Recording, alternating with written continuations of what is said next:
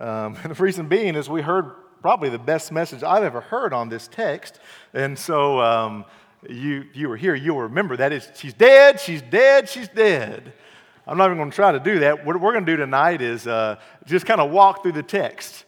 It's an encouraging text, encouraging to me. I trust it'll be encouraging to you also. But a man's got to know his limitations. And so after you hear a sermon like we heard a few years back, we're just going to walk through it together tonight.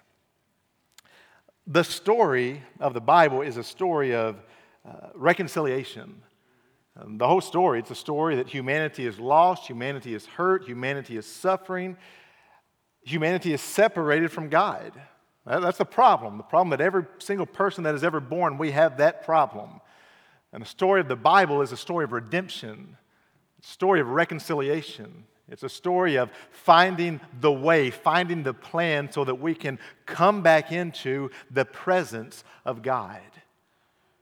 And I'm reminded all throughout the Bible that God cares about His people. Tonight, as we sit here, God cares about you. It's easy to get to the point that we get jaded by life and we see all the struggles and the difficulties and all the stuff going on, and maybe we begin to think, well, you know, God really doesn't care about me. He doesn't care about my life.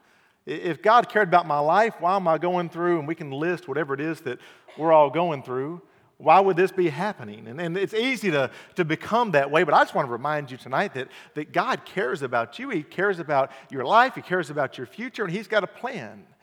I believe that's what we see in this text. We're going to just look through it. If you look at beginning in verse 21, chapter 5, verse 21, it says, "And when Jesus had crossed again in the boat to the other side, a great crowd gathered about Him, and He was beside the sea." Jesus comes over the Sea of Galilee. He comes over the Sea of Galilee. He comes to the region of Capernaum, and the Bible says there is a large crowd that has gathered, and they are there, and they are welcoming Jesus. Now, I want to point this out because it's a big contrast if you look back to verse 17. Look back in verse 17, and you find something totally different. You see, in the passage before this, you'll remember, Jesus has driven out demons from this man. This man has demons, and not just demon, legion, many. There's many of us. And if you remember, the demons made a plea that the Lord would not cast them out of the region, but would let them remain. And so the Lord cast them into the pigs. You remember? So the demons are cast into the pigs, and what do the pigs do? They ran on over the cliff, right? They ran over the cliff, and there's a large number of pigs. And so the people begin to come from all over this region. They come over, and they see what Jesus had done. The problem is they weren't really excited that this demon-possessed man was freed. They were upset because all the pigs had died.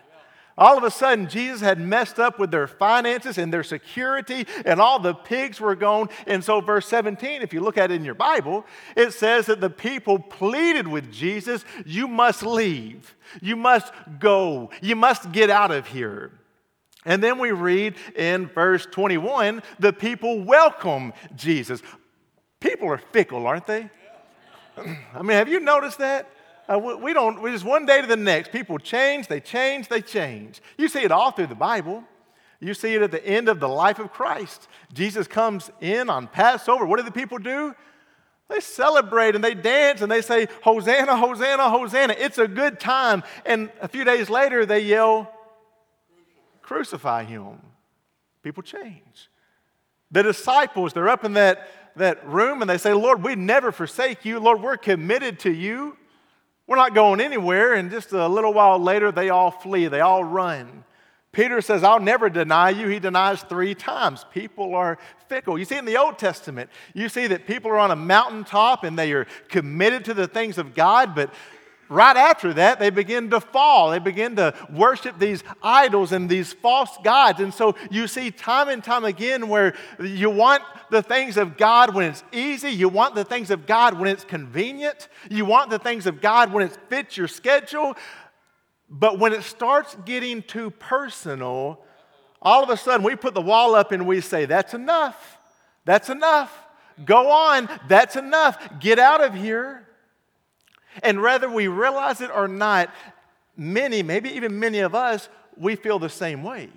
We're all good with God on Sunday. Praise the Lord for the God on Sunday, God on Sunday night, God on Wednesday. But what about when we go to work tomorrow? Thank God for Columbus Day. Maybe we go to work on Tuesday. What about Tuesday? What about when we go to school on Tuesday? Do we still want the Lord, the Holy Spirit, to have reign in our life? As children of God, we cannot pick and choose. We're to be surrendered to Him at all times. Look at verse 22. It says, then one of the synagogue leaders, named Jairus, came, and when he saw Jesus, he fell at his feet. The synagogue was the local center of worship, and Jairus was a lay person, but he was elected as one of the rulers. His job was to supervise the service, to care for the scrolls, to distribute the alms, to make sure that somebody was coming through to teach and to lead, to take care of the building. And as synagogue leader, he would have a close connection to the religious of the day, which were who? Pharisees, right? Remember last week we looked at the Pharisees, and we know that the religious leaders did not get along well with Jesus. And so he was one of these men. He was in this group. He was in this religious group of people. And so you can imagine that he was constantly hearing bad news and bad news and bad news about Jesus. But it says Jairus came, and when he saw Jesus, what did he do? He fell at his feet. Jairus comes to Jesus. Now, why did he come to Jesus? He came to Jesus because in his heart there was a faith that knew that Jesus had the power. He believed that. And maybe he was going through life and he was playing the games. Maybe he was going through life and he looked like the other religious leaders, but when he reached a time of desperation in his life, he knew there's one place I can go. There's one person that maybe can help, and the Bible says he goes to Jesus and he falls down on his knees. Do you know what it tells us? He does not care what he looks like. He doesn't care about his position any longer. He doesn't care about his job. He doesn't care about his popularity. He doesn't care about his success. He doesn't care about his prestige. He doesn't care what people think about him. There is one thing that he cares about, and the only thing that he cares about is his little girl. And so when it comes to his little girl, everything else goes out the window, and he comes straight to Jesus as fast as he can, and he kneels down in front of him.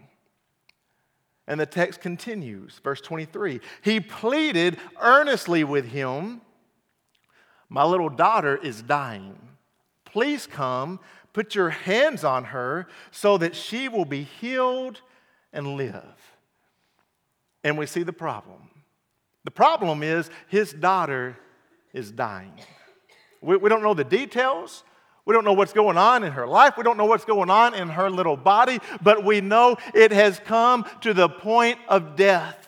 It's come to the point that there's nothing else she can do. This daddy has already done everything he knows of to do. He's already gone to all the doctors. He's already tried all the remedies. He has done everything his mind can think of. And he looks at his little girl, and she's at the point of death. And he hears that Jesus has come back into town. And see how he goes as quickly as he can. He gets through the crowd. He pushes through the people. He takes action. And when he finds Jesus, he falls on his knees. And the Bible says he begins to plead earnestly with Jesus. He is begging Jesus. He's pleading. He doesn't just come with a request. He doesn't just come and nonchalantly say, "Hey, Jesus, I've got a sick daughter. If you've got time, could you come on by?" That's not what he does. The Bible says he begins to plead. He begins to beg. You picture a prestigious man down on both knees, and he is crying out and he's pleading to the best of his abilities that Jesus will come to his home, lay hands on his little girl, that she might be healed. we see a man that has faith. He believes that if Jesus comes, something's going to happen. He believes there's power in Jesus. He's heard about it. He's heard the rumors. He's heard about the things that have happened, and he is begging that Jesus will come to his home. It makes me just question, why don't we do more of that? Why don't I do more of that? We come in week after week, and I'm right there with you. We come in week after week, and we have problems. We have issues. We have concerns. We have things that just tear us up inside. But many times we just pretend like everything's okay. Pretend like everything's fine. Well, we've got these altars, and I know you can pray anywhere you want to, and I praise God for that.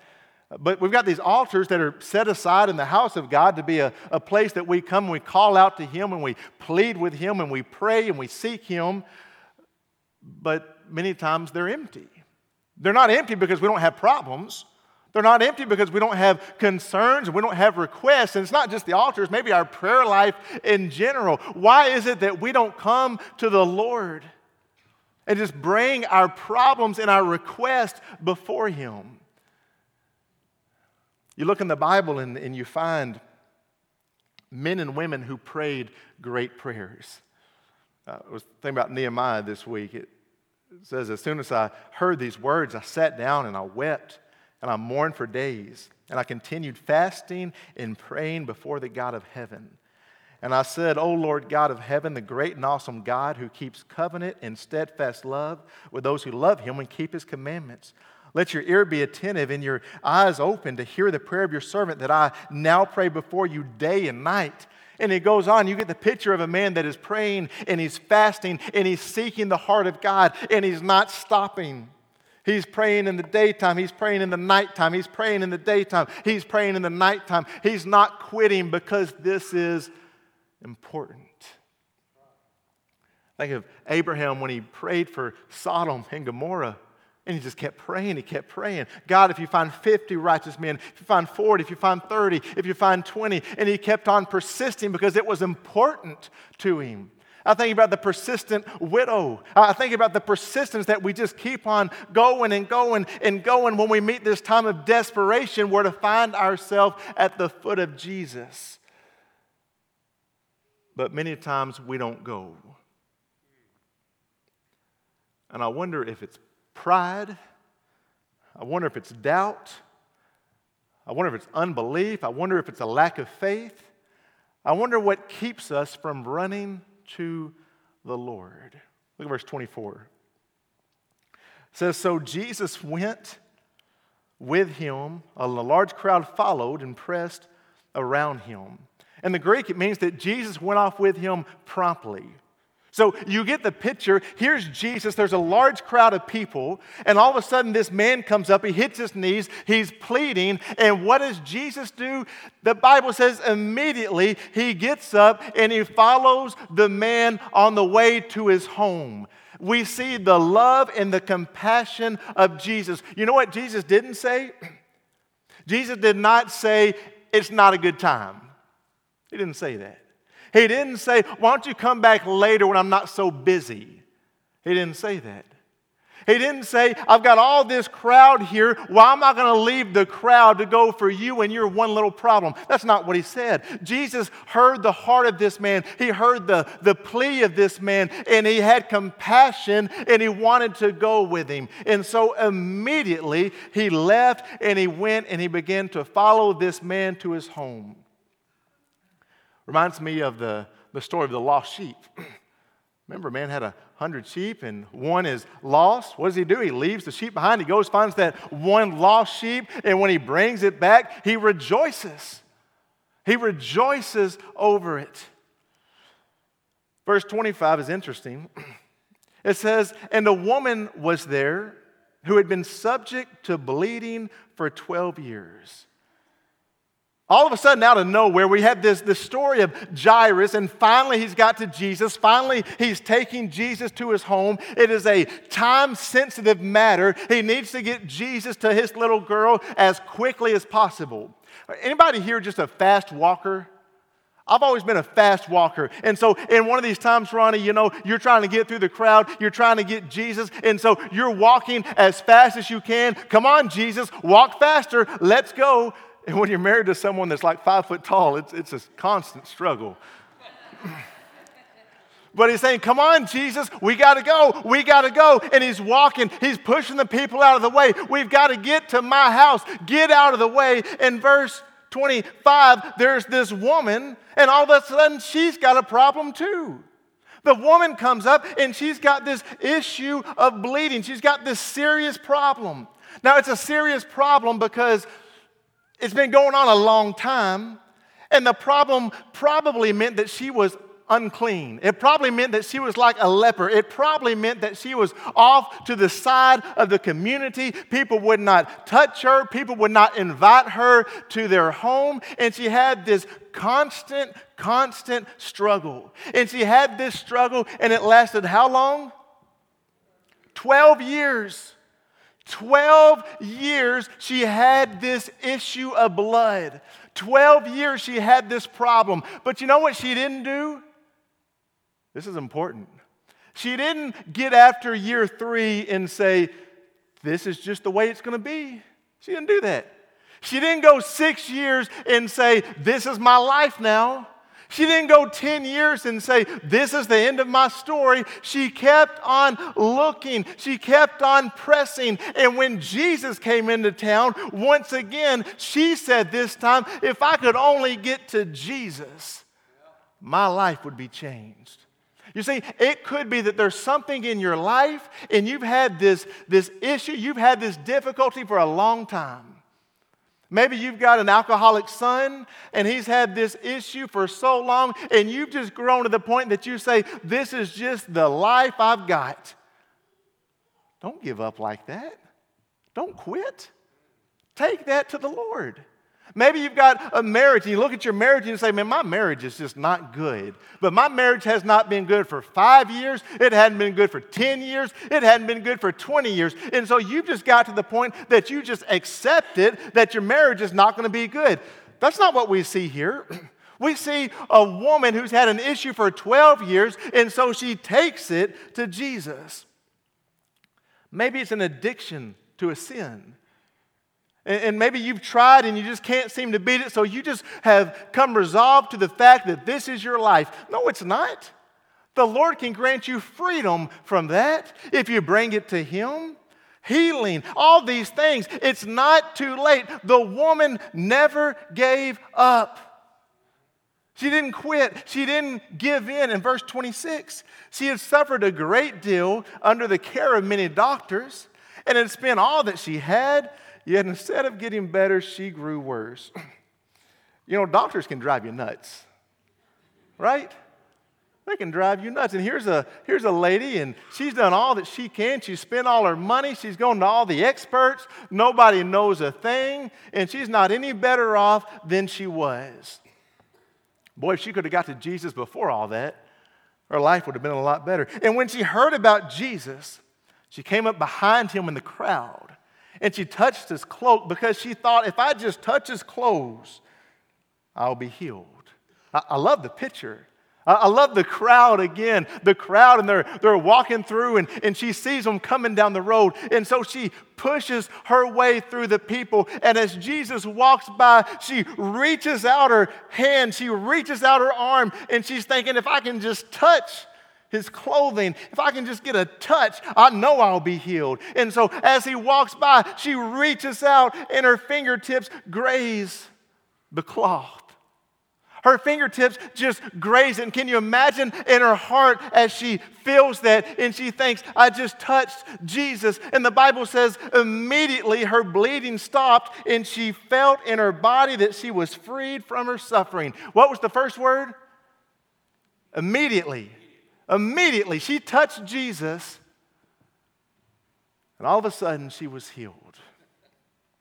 At once, Jesus realized that the power had gone from him. He turned around in the crowd and he asked, "Who touched my clothes?" You see the people crying against you, the disciples answered, and yet you can ask, "Who touched me?" They said, "There's people everywhere." What do you mean, who touched you? I mean, there's people all around. You're touching people. What do you mean, who touched you? Notice this. That crowd had people who had lots of problems. Just like this crowd tonight, we've got people, and you are some messed up folks. You have got lots of problems. But in the story we're looking at tonight, there's two people who are different, a man and a woman. And what made these two people different is not that their problems were larger, but it's that their faith was stronger. And in their faith, they pushed through the crowd. They didn't care about anything else, but they wanted to get to Jesus. What about those other folks? What if they would have had faith? What if they would have reached out? What if they would have knelt down and begun to plead with Jesus? We'll never know. They didn't do that. They were just following. They were just watching. They were just observing. But you see, there's a man and there's a woman, and they had a strong faith. And that faith was not just on the inside. That faith led to action, and it led for them to seek out Jesus. Verse 32, but Jesus kept looking around to see who had done it. And then the woman, knowing what had happened, came and fell at his feet, and trembling with fear, told him the whole truth. And he said to her, "Daughter, your faith has healed you. Go in peace and be freed from your suffering."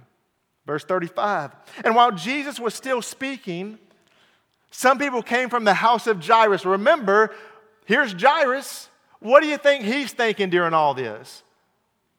Getting antsy, don't you think? He's kind of saying, "Come on, Jesus, we got to go. Don't worry about this woman. She'll be okay. Come back for this woman later." And so he's to the side. He's probably doing this number. He's got that little tick going.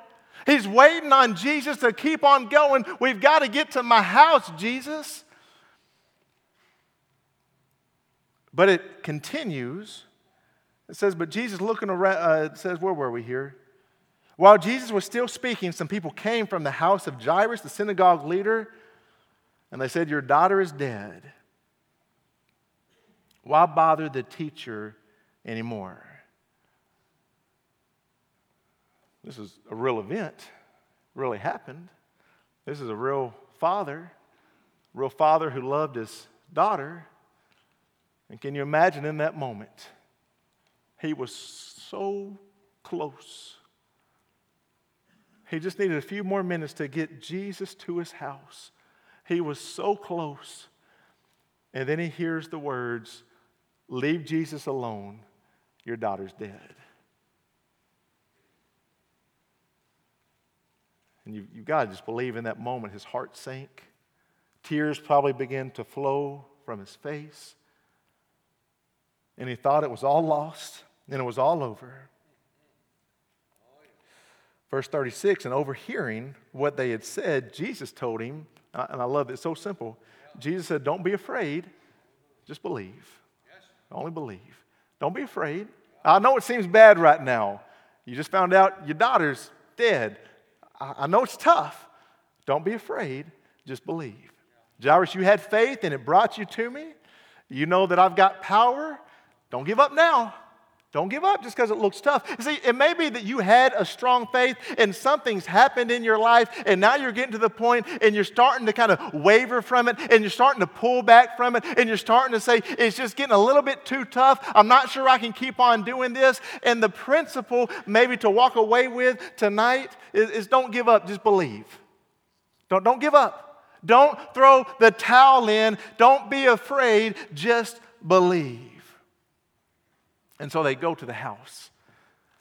I can just imagine as they walked, there's a lot of emotions going on. As they're walking, they get to the point they can see the house. They're walking up to the house. Verse 37, he didn't let anyone follow him except Peter, James, and John, the brother of James. He wanted the true followers. He wanted the ones that had faith to come in. When they came to the home of the synagogue leaders, Jesus saw a commotion with people. They were crying and they were wailing loudly. And he went in, he said to them, "Why all the commotion and wailing? The child is not dead, but is asleep." During this day, they would actually pay people to come in and cry. And so it would be an event to behold, and they would come out and they would just wail and they would cry and they would go on and they would go on. And so as they got closer to the home, they probably heard the screams, they heard the cries, they heard the wailing. And they come in and they get closer to the house. And Jesus says, why all this commotion? Why all the crying? Why all the problems? This child is not dead, but she is asleep. And what did the people do? They laughed. Lord, you ain't been here. We've already seen this little girl.